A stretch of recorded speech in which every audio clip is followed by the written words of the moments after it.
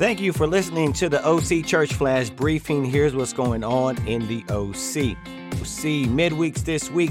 Check your local ministry's newsletter for midweek information. This weekend, on Friday, our OC teens will meet at the Alexander Home in Anaheim for movies and s'mores.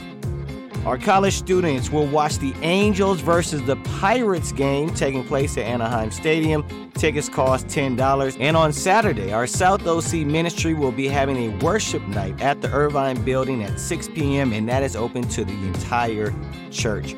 And on Sunday, we will have worship services taking place all across Orange County, all starting at 10 a.m. Here's the breakdown. In Garden Grove will be our North OC and Spanish services. And in Irvine will be our Central OC and Korean services. In Huntington Beach at Edison Park will be our Coastline Ministry. And our South OC Ministry will be having services by small groups that will take place all across South Orange County. You can check our website, occhurchofchrist.com, for any more info. Speaking of our website, don't forget to sign up for recurring giving on our website or church app. You can go to either one and click on your local ministry. Please consider doing this today, as it will enable the church to save tons of money on fees and allow the church to do more good work in our ministries and communities. More upcoming events. We have a Brothers Night Out taking place on August 5th.